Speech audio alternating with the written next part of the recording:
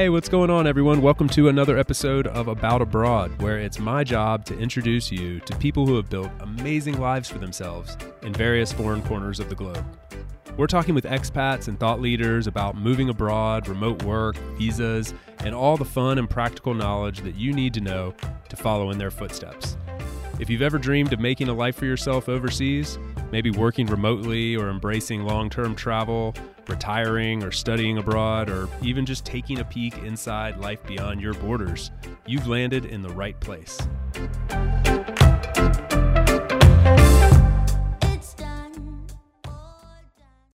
This episode is brought to you by my friends over at the Fez Agency. Did you all know that Portugal is currently ranked the #1 country in the world for remote workers? Yeah, that's right, #1 in the entire world. With the beautiful weather mixed with the history, friendly people, incredible coastline, and awesome cuisine, it is really easy to understand why. And in fact, some of our most popular episodes here on About Abroad are about Portugal. So I already know that you all love it, and I'm not going to waste your time trying to convince you to go visit. But what I will try to convince you of is planning your next company retreat there. And when you do, to use the Fez Agency. Fez Agency is local, right there from Porto, with people on the ground to help you plan your company retreat. They can map out every single detail of your offsite anywhere in the country of Portugal. So that way you can arrive, you can unwind and recharge with your teammates without the stress. You all know you love it there. I know you'll love it there. So let's get your team there. And the next time you're planning a company offsite, consider Portugal and then contact my friends over at the Fez Agency to make it happen. You can visit them via the link in the show notes. My guest today is Andrew Williams. He joins me as the founder of Remote Tribe and is just one of those all-round great digital nomads that is in love with traveling the world and sharing how to do that at a very high level with the rest of the world. So we had a blast. We just kind of nerded out on being a digital nomad and what the future of work looks like and the future of travel for people who want to call different parts of the world home. A lot of fun talking with Andrew. I'll let you guys dive right into it and enjoy it as much as I did. Please help me in welcoming Andrew to About Abroad.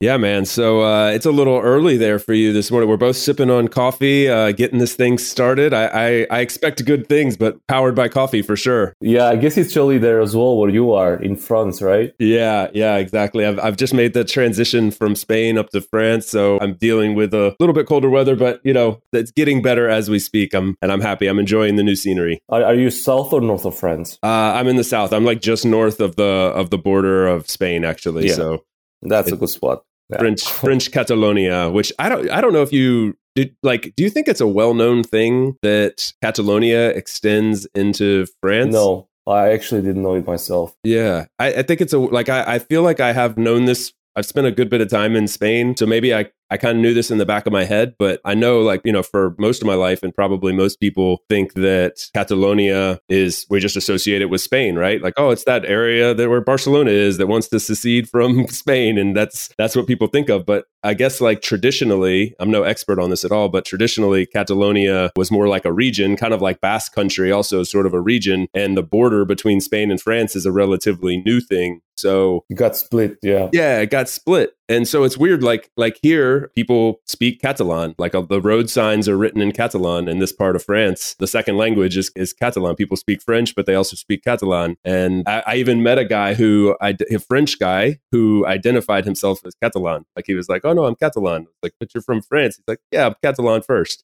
I thought it was super cool. I don't know. You're a world traveler. You're a digital nomad at heart. So like, I know that these kind of things probably appeal to you. But for me, I totally nerd out on this kind of stuff. Yeah, I mean, in Europe, it's pretty common. You've got like a lot of people mixed now, a lot of different nationalities getting married and stuff like that. So Europe is pretty global, so to say. So. Yeah, it's a little like globe in a continent in a lot of ways. You're sort of the product of that, right? Like you're from, like, where do you tell people you're from? I mean, Yes, I mean, usually I tell people, I mean, usually I don't want to talk about that, but I mean, if someone is really, really curious, I just tell them, you know, I'm half Romanian, half British. I've been split between the two countries, so I grew up traveling a lot and also studied abroad, so quite international international since a young age, I would say. Wow. Yeah. Do you think it was sort of like in your blood from the beginning then, to like you were kind of predestined to go off and become a bit of a global I don't citizen? think so. It was just circumstances. And I think, globalization now is hitting everywhere. So more and more people are traveling everywhere. We're pretty lucky to do that. I mean, the ones that can are really lucky, to just choose where they want to live and work. It is pretty amazing. But I just think it gave me the courage to travel and meet people. A lot of people tell me, oh, I don't know how you can do that. You're very courageous. I could never do that. But it's kind of a limiting belief, and why being stuck to a place when there's so many other nice things to see in the world? Just a waste. Yeah,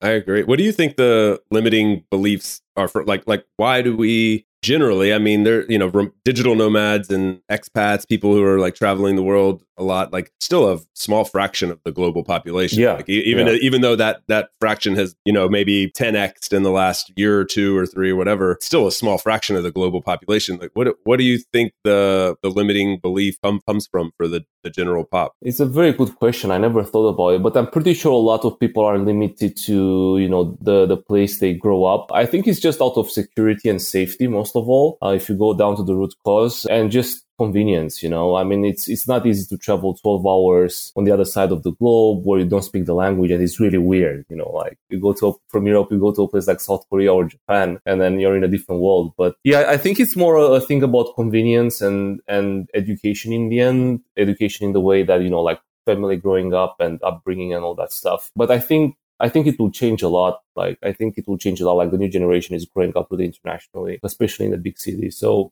people move around, they meet new cultures, so they're going to become more curious. It's hard to tell, how it's going to be like, but you're always going to have, more people on the national side who just don't want to leave the country, and then more people on the international side who want to discover. It's hard to tell who is who, but yeah. What drives you? I'm curious. Like what I always think about the push-pull factors. Like, were you pushed to go see the rest of the world? Like some people just like felt like, okay, I got to get out of where I am. I need to go see somewhere else. Or some people are just like that, light at the end of the tunnel that they can't, help but walk towards. Like, where do you fall on the spectrum? Yeah, I think I was mostly pulled because I'm a very curious person. I used to read a lot when I was younger, and my parents had a lot of books in the library. So I think out of curiosity, I just want to discover more and more. It's kind of like a drug, like a nice drug where, yeah, you want to see more. And as you go older, I think you want to discover more and more. So yeah, that's it. I think I'm just fascinated by different cultures and different people. It can be tiring sometimes, but I think it's very, very rewarding. Yeah, I totally agree. And can relate to that. Like I actually didn't leave my home country in the US until I was 18. And I mean, so I didn't have this like origin story as like a traveling family or something like that, which is kind of interesting. I was like, my parents were a flight attendant and a pilot. So like in a lot of ways, I was thinking, you would think that I was set up for travel success, I guess,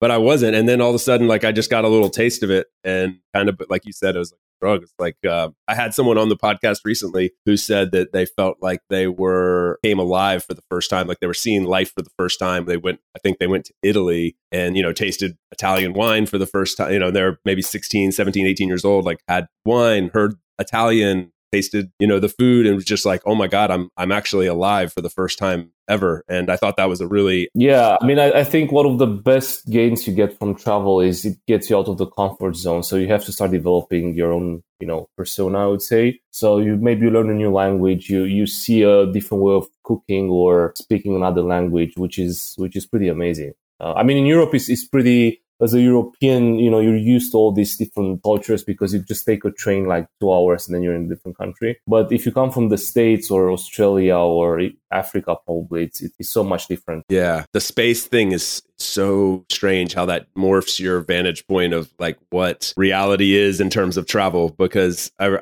mean, like you just said, if you travel a couple hours by train or a quick Ryanair flight across Europe, you can be in a whole new world in a matter of an hour or two. And me from the States, we used to drive 15 hours in a day to get from North Carolina to Florida to go visit family, and like, not that much changed. Yeah, that's the cool part about Europe. That's why I love it. It's still so different. It's amazing. Well, let's talk a little bit about your background, because I'm curious. I know you as this guy who owns and started Remote Tribe, and I follow the content that you create. And we're going to talk about that, of course. But I really don't know your background at all, sort of like how you got started in this world and some of the places you've lived or traveled to. So I'm just going to open it up super broad. Like, tell us a little bit about your past and history and how you got to where you are today. Yeah, sure. So I've been working in digital marketing for about 12 years now. I started working in small agencies in Scandinavia, and then I moved to Central Europe and Western Europe. And it was mostly about, optimizing the websites and analyzing the data for the clients and stuff like that. So I really got into digital marketing since I was young. I also have a computer science background. And then it was pretty straightforward after that to, go into consultancy, get some clients, start working for myself. I found that get very liberating, just like a digital nomad, to be able to make your own money and not depend on a job. So I started doing that. I worked as a consultant for a few companies. Some of them were, for example, like co-working spaces, real estate agencies, e-commerce businesses. So I've done consulting for a lot of these clients. And then I saw the trend coming up on, basically decentralizing your life by working in a co-working space, living in a co-living space and stuff like that. So that was upcoming. And I think COVID just accelerated that. And that's the moment when COVID hit and I saw people start working from home. I was sure that's going to open a new Pandora box. So it did actually. And we see now companies, even like Airbnb, they don't call you in the office anymore. They don't have, they have an HQ, but it's not used for having people every day. So then I knew something big is coming. So I started this platform and it's actually a community as well on social media for digital nomads and also remote workers and expats, I would say. We've got a lot of expats being interested in our content. And we're trying to educate people and inform people about what's out there in terms of topics like the visa, where to work from, co-working spaces, the best co-living spaces there in the world. I lived in some and I worked in some, but not in all of them, obviously. Not yet. And we're trying to spread out the word and tell people that it's possible. There are a lot of limiting beliefs as well when it comes to how to work remotely. There are a lot of jobs, including jobs in the medical sector, that you can actually do online, like some kind of online nurses. I don't know exactly how it's called. They're, like we've got lawyers working remotely, setting up remote companies. It's pretty amazing. So sky's the limit. Obviously, in my view, I don't think we're going to have all the companies being fully distributed in the future, because you still need, you're going to have artists and workshops and doctors who are not able to work remotely, but you'll have a lot of jobs coming up fully remotely, I'm sure, and more startups becoming even more distributed. Yeah, this is the most fascinating part for me is like, of course, there's all these tech companies that have been working remotely for some time and leveraging technology that... Not all of them and not fully, but I think now it's getting better, yeah. Yeah, no. I think what's interesting though is like there have been those companies there, but they've been little startups and little teams relatively. And now you're seeing big tech companies like Airbnb, for instance. And then even more fascinating, I think, is like the more traditional jobs, like you talk about with like doctors and nurses and lawyers. These kinds of jobs moving to a remote setting really opens up this Pandora's box. Yeah, it's true. And Airbnb is making a huge announcement today. I don't know exactly what it is. I haven't checked, but they might release a new product around remote working. So it's really going mainstream. It's true that, I think a lot of people knew that this way of working was really, the old way of working was really archaic. And there was, that comes from the industrial age mostly, or from the 50s with your cubicles. Can you explain that? For like, I love this analogy, but for somebody that doesn't know the analogy, can you like elaborate on that? I think it's fascinating. Sure. So I think that the way we used to work until 2 years ago was probably set up in the 50s, where you were using a lot of paper. You had to be there in person. You had all these people carrying papers. You didn't have computers. You didn't have a lot of things. We weren't so productive before, and we didn't have internet, which makes a huge difference. So I think we were stuck in that mindset, and a lot of companies still are. I think it's a cultural thing around companies, and mostly the established companies like the blue chips, where they still want people in the office, and they think that presence is a thing. People must be in there. Again, it's very interesting because it's kind of a limiting belief at the corporate level. And it all comes down from the top, I think. Like, if you have a CEO with vision and that can create a company, a good culture in a remote company, or like a remote company with a good culture, then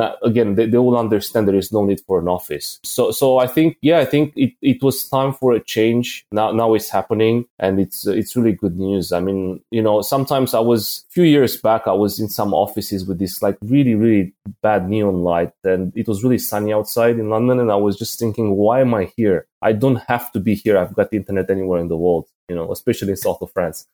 Yeah, where there's sunshine. When there's sunshine in London, you don't want to be sitting under the neon lights inside, right? Yeah. Oh, how do you see the revolution, Chase? I think it's super interesting, the analogy you made about the Industrial Revolution, and I've one of my favorites is this comparison to the different revolutions that we've had over the course of human history. So you started with like the agricultural revolution, which took hunter-gatherers and moved them to more of like a sedentary lifestyle, which some would argue actually like they went from this like tribal nomadic setting to, okay, we're going to be sedentary, which is good because we always have food and that's great. But on the flip side of that, people became more sedentary. They actually started working a lot harder. So there's arguments to be made that the agricultural revolution actually took us back a step in terms of like what we would call today work-life balance or work-life integration. And then moving to the next phase was like the industrial revolution and like, assembly lines and 40-hour work week and showing up to the factory. And so then this next step is like, is it the remote revolution where you have, you use the internet, you work from wherever you want, maybe the 4-day work week or the who cares how many hours or days a week you work, as long as you get your work done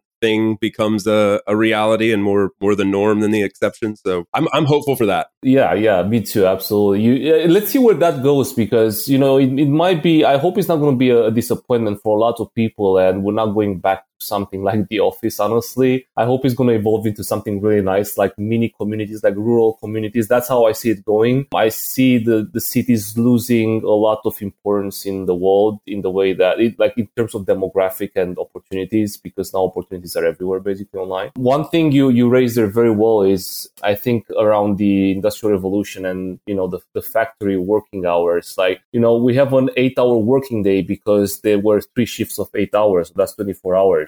And I mean, if you think about that, it's so obsolete. It's basically like I talk with a lot of friends and they're productive mostly maybe 3-4 hours a day, and then they just take breaks because there's no point. So that's another thing which I'm happy we're getting rid of, like staying 8 hours in a workplace when probably you're more productive like 3 or 4. I saw a statistic once that and there's nothing wrong with that. I mean, come on, just chill, Yeah, there's 2 things to point out here. Like one is that, as you said, 3 hours. Like the average in-office worker is productive for about 2.5 to 3 hours per day. That's when they're actually getting work done. The rest is like a mixture of breaks and meetings or whatever. Meetings and just basically you're just present and you're getting paid for those 5 hours. The other one is that we've like 50x'd our productivity over the last 100 years because of technology and all kinds of things that we have at our disposal. But we've maintained this same input of hours per week that we're supposed to work. So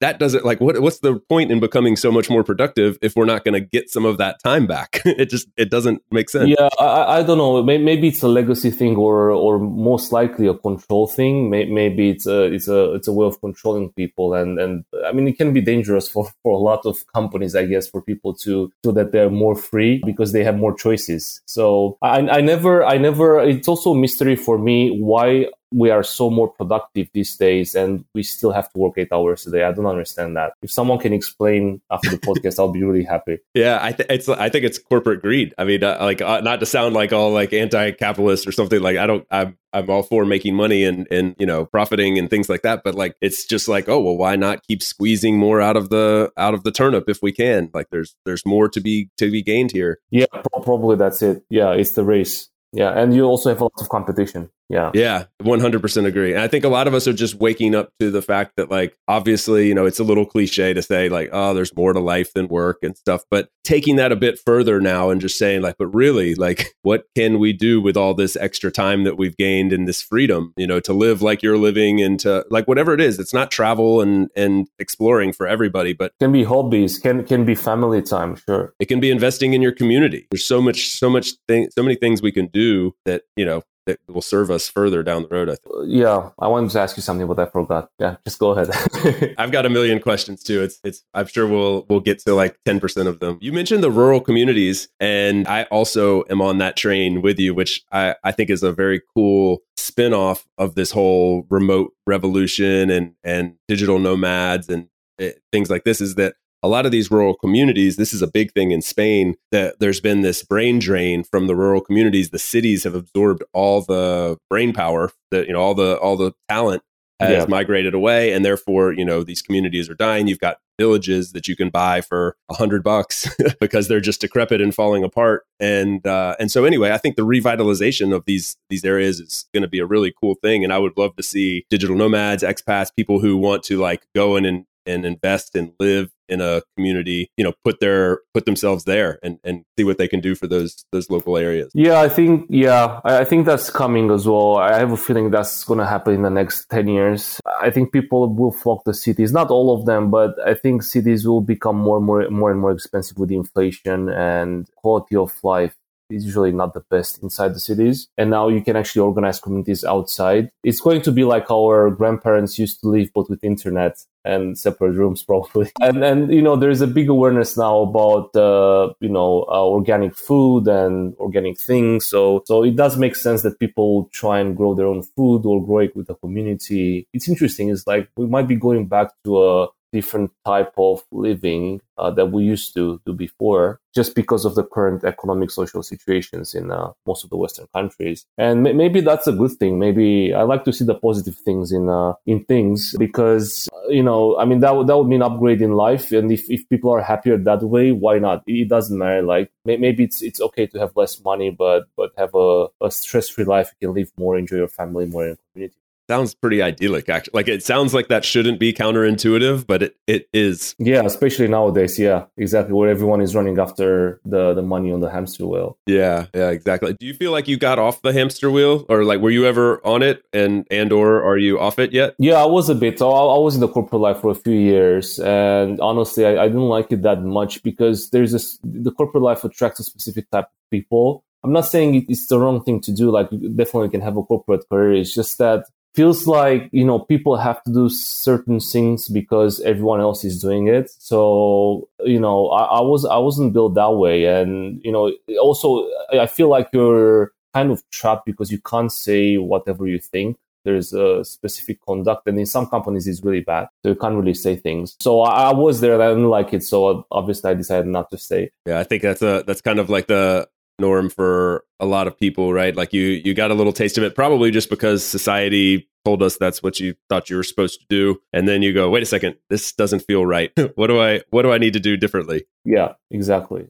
We'll be right back to the show after a quick break for a note from our sponsor. This season is brought to you by my good friends over at Insured Nomads. They're the absolute best in the business when it comes to providing health, travel, and medical insurance for nomads, expats, and really just all forms of world travelers. I know insurance is often something that's overlooked when we're fantasizing about traveling the world, but it's absolutely necessity that we address this, because often the policy you have in your home country isn't going to cover you while you're abroad. And it's also a requirement, as a lot of people may not realize, to actually buy private travel or expat insurance, as it's called sometimes, to obtain a visa or even enter certain countries. So fortunately, there are companies like Insured Nomads to help us with this.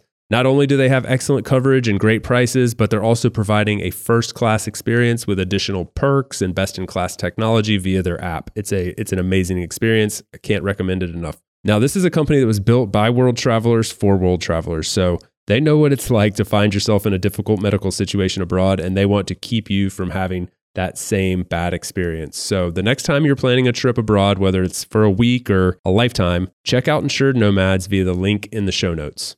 Hey guys, so many of you write in asking how to support the show best. And if you are listening and made it this far into the episode, then I'm going to presume that perhaps you're one of those people that wants to help. So if that's the case, the best thing you could do right now would be to open up the app that you're currently using to listen to this episode. Go to the little arrow thing that allows you to share, select it, and share it to one of your social media networks. That would be a huge, huge help. You can feel free to tag me at DC Warrington, and I'll slap you a virtual high five from wherever I am in the world. Thank you so much for the support. We really appreciate it, and I hope you enjoy listening to the rest of this episode. did you work in a corporate environment before, Jace? Yeah, kind of. I'm always kind of skeptical to call it corporate because it was not the industry that I was in was very corporate in like finance and insurance, but the company I worked for was really, really great and forward thinking, especially for like an American company. They were just all did have an emphasis on work-life balance and time off and things like that. So I was not in a super corporate environment, but I did wear, like a blazer and tie or suit and tie a lot of days of the week and traveled a lot for work. But I was always remote. So I never worked in an office. And that was always really important to me. I just thought that at the time, that was like the pinnacle of what like the closest thing I could get to location independence, 13 years ago or whatever. And was it a sales job, Jace, or? No, but it was a relationship job. Okay. So it was, I was traveling a lot. I was meeting with our customers. I was on the road a good bit and working from home and, working from coffee shops and stuff. So I did get like that sense of what it meant to, I guess it was some form of like a digital nomad, or I got my training wheels in digital nomadism there. And then later it became more of a thing where I was like, I just have to have real location independence and not be like limited to a state or a country even. Like I just need to be able to go where I want to go. That became my priority number one. Yeah. So how did you get out of did you have a plan, or how did you get out of the corporate life basically? Sketchy plan. Yeah. I mean, my wife and I were in the same boat. We were both like wanting that location independence, but also just thinking like that really probably wasn't attainable, which I mean, it almost wasn't at that time, but we knew we had to try to get as close as we could. So we did like a staggered approach. She quit her job, started an online business. Then a year and a half later, when that was somewhat stable, like it feels weird to say stable now, but somewhat stable, we had a little revenue coming in to support us. We moved to Latin America and I quit my job. We started on that path together, and then I eventually landed at Doit. So since that point, 7 or 8 years ago, it's been full location independence. Nice, well done. Yeah, that sounds like a. What would be your advice for people who want to build a location independent lifestyle? I can tell them mine, but I'm just curious about yours. Oh, I'm super curious to hear yours. My initial feedback whenever somebody asks me that is that you have to be willing to take one big step back to take 2 steps forward. And so if you just can go ahead and bite the bullet and say, I know that eventually I'm going to get to where I want to get to. I believe you will if you have that determination and you make that your priority. But you just commit to yourself that, okay, I'm going to be willing to take a step back. I'm going to make some sacrifices on day one, but in 1 year from now, I'm going to be where I really want to be. And from there on out, it'll just be an upward trajectory. That's my advice to people. Yeah, I mean, my advice would be to plan a bit and also try to, have delayed gratification in mind when you do that, because it's not going to happen overnight. So it's going to take probably 1 or 2 years, and you'll probably need some cash reserves as well, unless you have like an online job already, a remote job, which you can do. By the way, we've got remote jobs on our website, so just go there and get one. What's the URL? It's remotetribe.live/remote jobs. Cool. We'll include that in the show notes, of course. That's great. Yeah. So I would say that's one important thing to plan a bit ahead and have some cash reserves. And the second one is, if you have a partner, make sure it's the right person, because you both need the same mindset. You have to take some risks. Honestly, I think today it's risky even to have a job, especially in the Western countries where things are getting wobbly right now. So I think the risk is less nowadays. And now with the online job marketing opening up and having so many remote jobs, I think it's easier than ever to make that step. So, just go ahead, at least try it, give it a try, see if you can do it and if you like it. And then, sky's the limit, I guess. Have you met many people that tried and wanted to continue, but couldn't? Like that. Another way to ask that question is, do you think a lot of people that make that commitment end up unhappy with that decision? No, I don't think so. What I noticed is a lot of people wanted to settle down at one point in a specific place. So they kind of quit this lifestyle, and obviously they still kept traveling, but they kind of settled down in a place they liked. But I never met someone who was sorry about that. Like everyone was very grateful, and they have amazing experiences. Yeah, I agree. That's generally been my experience as well. Like people, most of the time, if they make that leap of faith, they're happy with the decision, even if they do end up deciding that that lifestyle wasn't for them. They returned back to where they started. They're happy that they made the decision and, made the short-term sacrifice to at least have the experience. So Chase, because you had you and your wife have experience with starting online businesses, what would be, the top 3 advice for people who want to start an online business for our audience? Oh yeah, that's a great question. Well, I will be honest. My wife Allison is more the expert. I was on her gravy train there, I guess, in a way. She started Etsy shops, and so just to be 100% clear and transparent with people, it's not like we set up some sweet e-commerce business all on our own that made millions, or some Amazon shop that did really well. No, we had a couple Etsy shops that worked well for us, that supported our lifestyle for traveling for a couple years, and it was sufficient. But we weren't lighting the world on fire either. But my advice to people starts first of all with having a plan. It's just like any business. Have a business plan. Know who your audience is. Know who you're trying to speak to. Also, if you're sourcing materials and you want to be a digital nomad, be very cautious and very detailed in your approach to this, because depending on where you are, sourcing materials can change quite a bit. And especially if you think about things like, for instance, photography and things like this. If you have, let's say you're making widgets and you use some certain type of plastic, and you're in Peru at the time, and that you're sourcing your plastic from Peru, and then you move over and you're living in Italy, that plastic might change. And now you're sourcing that same plastic. It looks similar, but it's pretty different in photos. Now you have to go back and change all your photos. So you have to be really cognizant of these little details, because the product will change if you're selling products. And my third piece of advice is to outsource your weaknesses. So whatever don't try to be everything to everyone. You're probably not good at all of the details of running a business. So if you're not a web designer, don't be your own web designer. If you're not an SEO person, don't be your own SEO person. If you're not an accounting person, find an accountant. It's impossible to be really good at all those. Yeah, and it's hard to scale because you're always going to be trapped into this kind of tasks, like admin tasks or things that you don't know how to do, and you're going to lose a lot of time on those ones. So you rather outsource them if you can. Yeah, absolutely. It's like the 4-hour work week mentality, right? Just outsource the things that you're not good at so you can focus on what you're really good at. Yeah, and there's so many places to do it right now. You can hire contractors online. You've got Fiverr, you've got Upwork. So there are really ways around things that you can do, and relatively cheap too. You can actually, if you can figure out, this is also from the 4-hour work week, if you can figure out what you're worth hourly, right? So let's say you do your month. Okay, this is how much I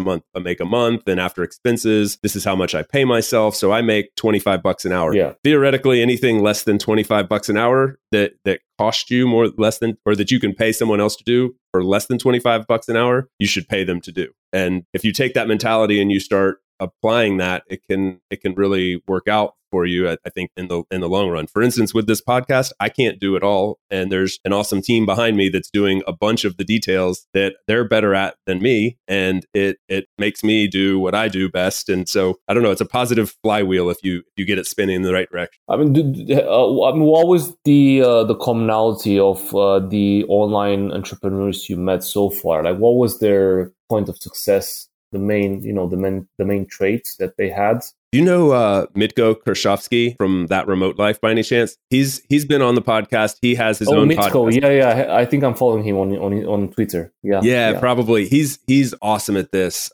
This is what he really dives into on That Remote Life. His podcast is online entrepreneurs, and he's even got a company called Parable that focuses on successful online entrepreneurs and does deep case studies on them, and the trigger points, the inflection points when companies really took off and what made that happen, and it's just packed full of tons of information. So for anybody deeply interested in that question, I would defer to Mitko and That Remote Life, because he does it well. Nice one. Yeah, I'll definitely check him out. I follow him, but I never had time to listen for the podcast, but it seems like I should. Yeah, he's a good one. Do you have any particular advice yourself? I do actually. So, obviously it also depends a lot on the type of business you want to start, but you have to start early, and you're going to make a lot of mistakes. It's true. And things don't turn up as they should most of the time. So you might be pivoting a few times. So that's why it's really good to start early. I think that's one of my my best advice is, and don't be afraid to make mistakes, like experiment with, different social media channels, different content, different product types. You have to do that. Obviously, you have to know your market very well too, but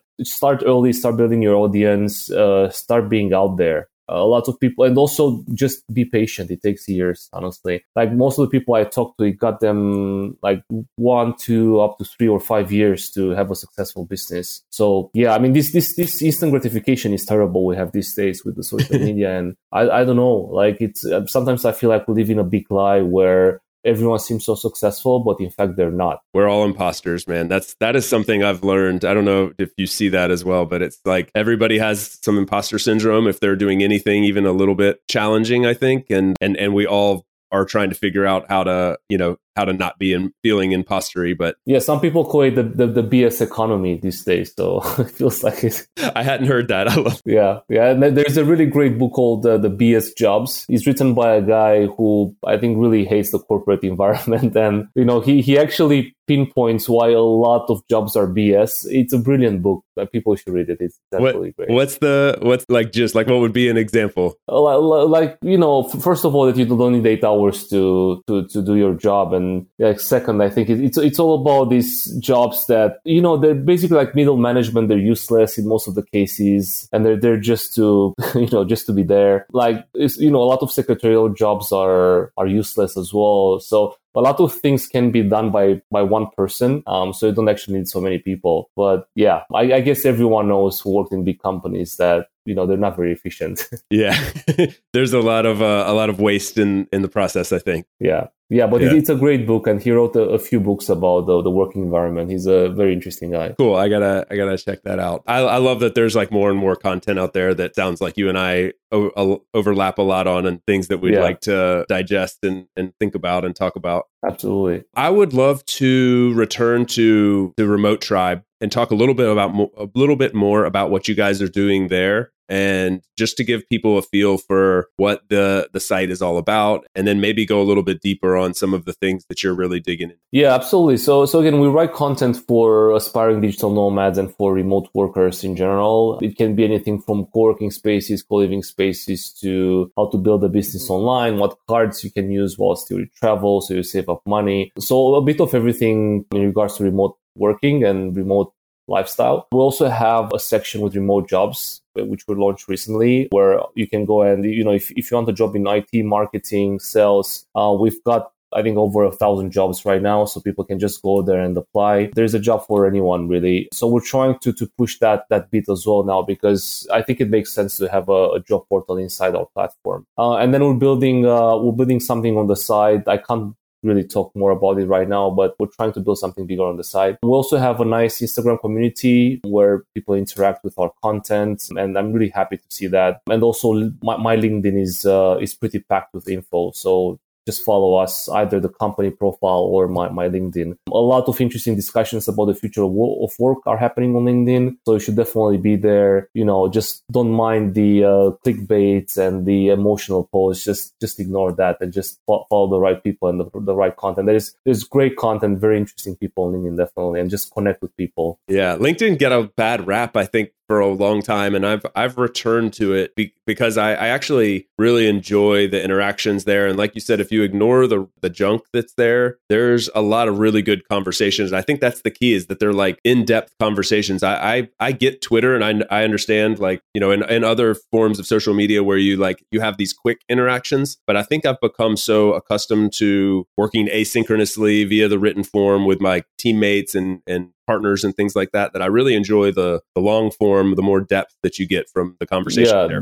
Definitely. Just follow the right people. I mean, I do unfollow people as well, it's true, because as soon as I see something which is not in part of the industry, or if it's not professional or related to what I'm doing, I just unfollow, because it would be just a waste of time. Yeah. So don't be afraid. Just everything is at the touch of a button these days. So Yeah, exactly. It's really cool what you guys are doing at Remote Tribe. I love the content you guys put out there, and I think it's really cool. I actually didn't know that there was such a big community forming and or also about the job board, which I think is so vital these days. I think back to, you asked me earlier, like, kind of about my beginnings in this world. And I've mentioned it here on the podcast before, but like my wife found my job on a Pinterest board, like my initial job at Doist, where you're like, how did, like, there weren't location independent jobs. These kind of niche channels here where you could find these kind of remote jobs. I've heard about these stories. Very, very interesting. You're one of them. Well, I think it's great now that there's like websites like yours that are like literally it's a jobs board, remote jobs, and like that's an amazing thing. And you have over 1,000 on there. Like that's insane. Yeah, exactly. And there's a lot more other websites on the internet. I think there are at least 20 solid websites where people can go and get a job. It's been democratized a lot, to be frank, lately. Like it's definitely going mainstream. And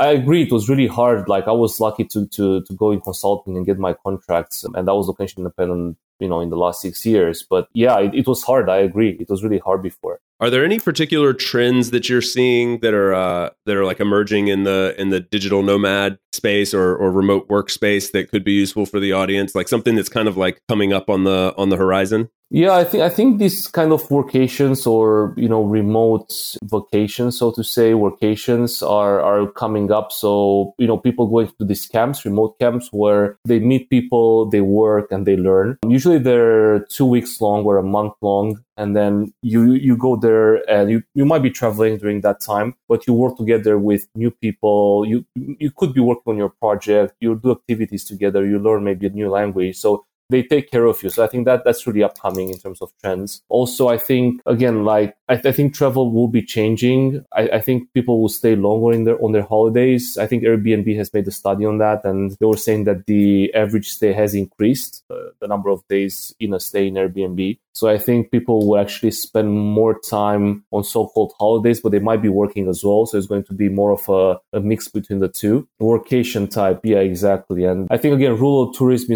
I think it's going to skyrocket soon. Also, slow travel is a thing. We see more trends on that, slow traveling. So that means you basically go in a location like in a smaller village or a smaller city, and then you just immerse yourself in the local culture. And you basically spend maybe 2 or 3 weeks more or less in the same place, doing small trips around that place. So you learn more by seeing less, something like that, which is very interesting concept. Also, this conscious traveling is coming strong. People want to live in nature in like these eco resorts, using less and less materials and goods, and just contributing to less, I guess, emissions and waste. Yeah. Smaller living, more sustainable. Yeah. Minimalism is also a thing. Like I see people, obviously it's really hard to buy a flat right now in a lot of big cities. So I think the renting model is a thing, unfortunately. It does have advantages as well, but I think you'll see more and more people living minimalistic in the future. Yeah, definitely. I don't know if it's a social economic thing or just that's the trend of, the lifestyle we're living at the moment. Yeah. I think also the emergence of all these, digital nomad visas and such that are opening up the opportunity to stay in places more than a month or 3 months. Yeah. Yeah. I think that's something to It's definitely a trend. Like we see a lot of countries releasing these visas, but some of them are really complicated to get and it takes a lot of time and you need a really high income. So it's like, for example, for Greece, I think you need at least $3,000 a month or maybe $4,000. I think Brazil is a really, really nice one. You have to prove about $1,200 per month income.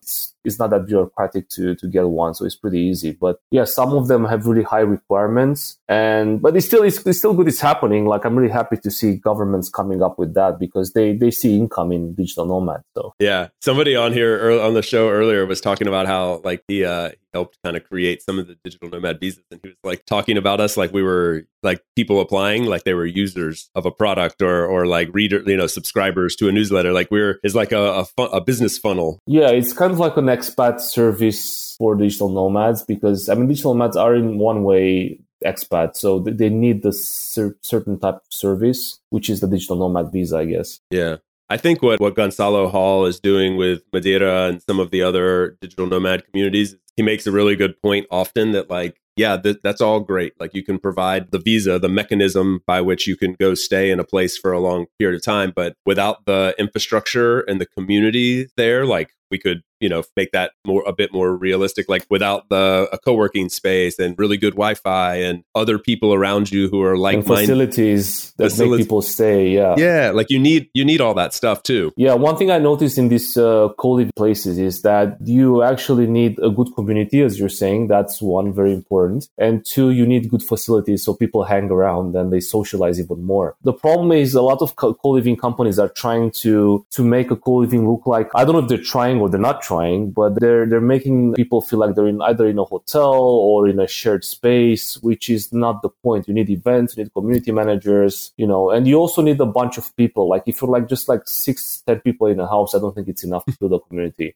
because probably half of the people will be away most of the time. Yeah, exactly. What do you think's the right number? Is it like more like 30, 40, something like that? Yeah, I think everything over, 50 would be good. Even 50 might be too less, but I think anything over 50, depending on the location and the facilities, again, like it's hard. Like if you don't live in a big city where you can have a block or something, it's hard to put so many people together. But I still think it's possible. I think it's still possible in the rural environment too. Yeah, I do too. I think that's a big thing that's coming is more, and you've already touched on this some, like those co-living or workcation kind of locations that are in more rural, beautiful natural scenery settings, small villages, things like that. I think that's the thing that's coming or is already here, but will become a bit more mainstream, at least mainstream within this niche. Yeah, exactly. I mean, there already a co-living space is growing immensely at the moment, especially after COVID. And we already have conferences and you've got a lot of people building them. And you've got a few big players already in the US and in Europe. There is a really cool company in Belgium that has some gorgeous spaces, really gorgeous. And now they expanded to Paris. And I don't remember exactly the name, but if you just check them out in Brussels, you'll find them for sure. And yeah, you've got this kind of boutique co-living spaces as well. They're probably going to be acquired at one point by the big players, but there's so many options. Yeah, I think it's going really well. Yeah, I mean, I don't think we knew what the word co-living was, or maybe it didn't even exist like 5 years ago. I don't know exactly, but like it's a relatively new thing, and to be talking about like the big players gobbling them up, like that shows you how quickly this is moving. True, and there's also another industry around that. It's about facility management and space management. I think there is a really good opportunity there for entrepreneurs to sell products to these places like the co-working and co-living spaces, like a B2B service on how to manage the space, the tenants, the problems. I think there's a really, really good niche there to be explored. Absolutely. I totally agree. I know you didn't have the name of the place that's the co-living that's emerging there in Belgium and elsewhere, but are there any names that do come to mind that for somebody who's kind of listening and totally unfamiliar with co-living, if they wanted to start sort of the top and say, okay, yeah, I'm going to go stay at a really nice co-living, are there any brands out there that you would recommend? Yeah, so I used to live in the Collective in London, which is great. I mean, it's nice. Obviously, it has some issues. You're always going to have some kind of weird people or like issues in the building with maintenance, but that's okay, I think in Europe, I think it's called Cohabs, the one from Brussels, from Europe. I think they've got a place in Paris now too. It's called Cohabs. And I think there was a nice one I've heard about in the US. It's called Common. You might know this one, but it's more like a big house Common. So just look out for the number of rooms and all that stuff. I don't know if you like small communities or bigger communities, but the ones in the US tend to be smaller for some reason. I don't know, like they're usually based they're more like flat shares. So yeah, I think that will change also. Like in New York and LA, I think you can actually live in a big block with more people if you want to. But yeah, this would be the ones. And you've got Selena, obviously, but I think Selena is pretty expensive. They have a big network in Central and South America. They've got great location. I mean, the business model is great. It's just that I don't understand why it's that expensive. I just don't know. Yeah, affordability's got to be baked into this as well. Like you mentioned earlier with the digital nomad. I think there's a misconception sometimes that like digital nomads are, the stereotypical like Amazon shop owner who's making $1 million a year, or social media influencer with just like tons of revenue. Like the average digital nomads are freelancing, making a little bit of money, and they're not meeting these multiples of thousands of euros or dollars per month. Yeah, I mean, some of the visas are more like for expats. like maybe expat couples or something like that rather than digital nomads, because as a digital nomad, in most of the cases, you're either an entrepreneur, as you're saying, or freelancing, which are not very, very stable jobs. So you're on the edge. Sometimes you're doing very well until you set up your business. So it can be quite hard. That's what I'm saying. It's risky. It's also very rewarding. Yeah, interesting aspect there. Yeah, absolutely. Well, man, this was awesome. I feel like we could probably go on for a while, but I feel like we covered quite a bit, and maybe we'll have to return to cover some of these topics a little more in depth. But this was a lot of fun, man. Thank you so much for joining the show. And once again, if you would just mention where people can go to learn more about Remote Tribe and follow you, and we'll put all those links in the show notes as well. Yeah, sure. So if you want to check out our content, just go to remotetribe.live. If you want to check out the jobs we have, just go to remotetribe.live/remote jobs. Just Google our name, or just look us up on LinkedIn or Instagram. We're also on Twitter. We're covering all the major social media channels. Just follow us, ask us questions. Very happy to answer and to help you guys. And then Chase, yeah, thanks a lot for having me. I hope we can do another show some other time with like some really niche topics that people haven't heard about, and we can open more minds. Let's do this. If you're listening to this, go follow Andrew on LinkedIn or social media, wherever, or just come to me and tell us what you would like for us to go deeper on. We did a very broad topic show today where we just talked about a bunch of random things that are interesting to us. But if there's something we should have gone deeper on, let us know, and we'll do a follow-up. That sounds like a lot of fun. Thanks again, Andrew, man. This was awesome. Enjoy the rest of your day. Go get another cup of coffee, and we'll get it started. Have a good one, man. Yeah, you too. Take care. Bye-bye. Thanks for tuning in today from wherever you are in the world. Once again, I'm Chase, and this has been another episode of About Abroad. For those of you wondering how you can best support the show, I have made it super simple for you. Just go over to the show notes of the episode that you just finished listening to and click on one of the two following links. aboutabroad.com/newsletter to get our monthly newsletter, no spam, guaranteed, or ratethispodcast.com/aboutabroad, where you can quickly and easily leave a review for the show. It's not just important to me, it also helps more wanderers just like you find us. Finally, don't forget to subscribe on your podcast platform of choice, and we will see you again next week. Thanks again. Hasta luego, amigos.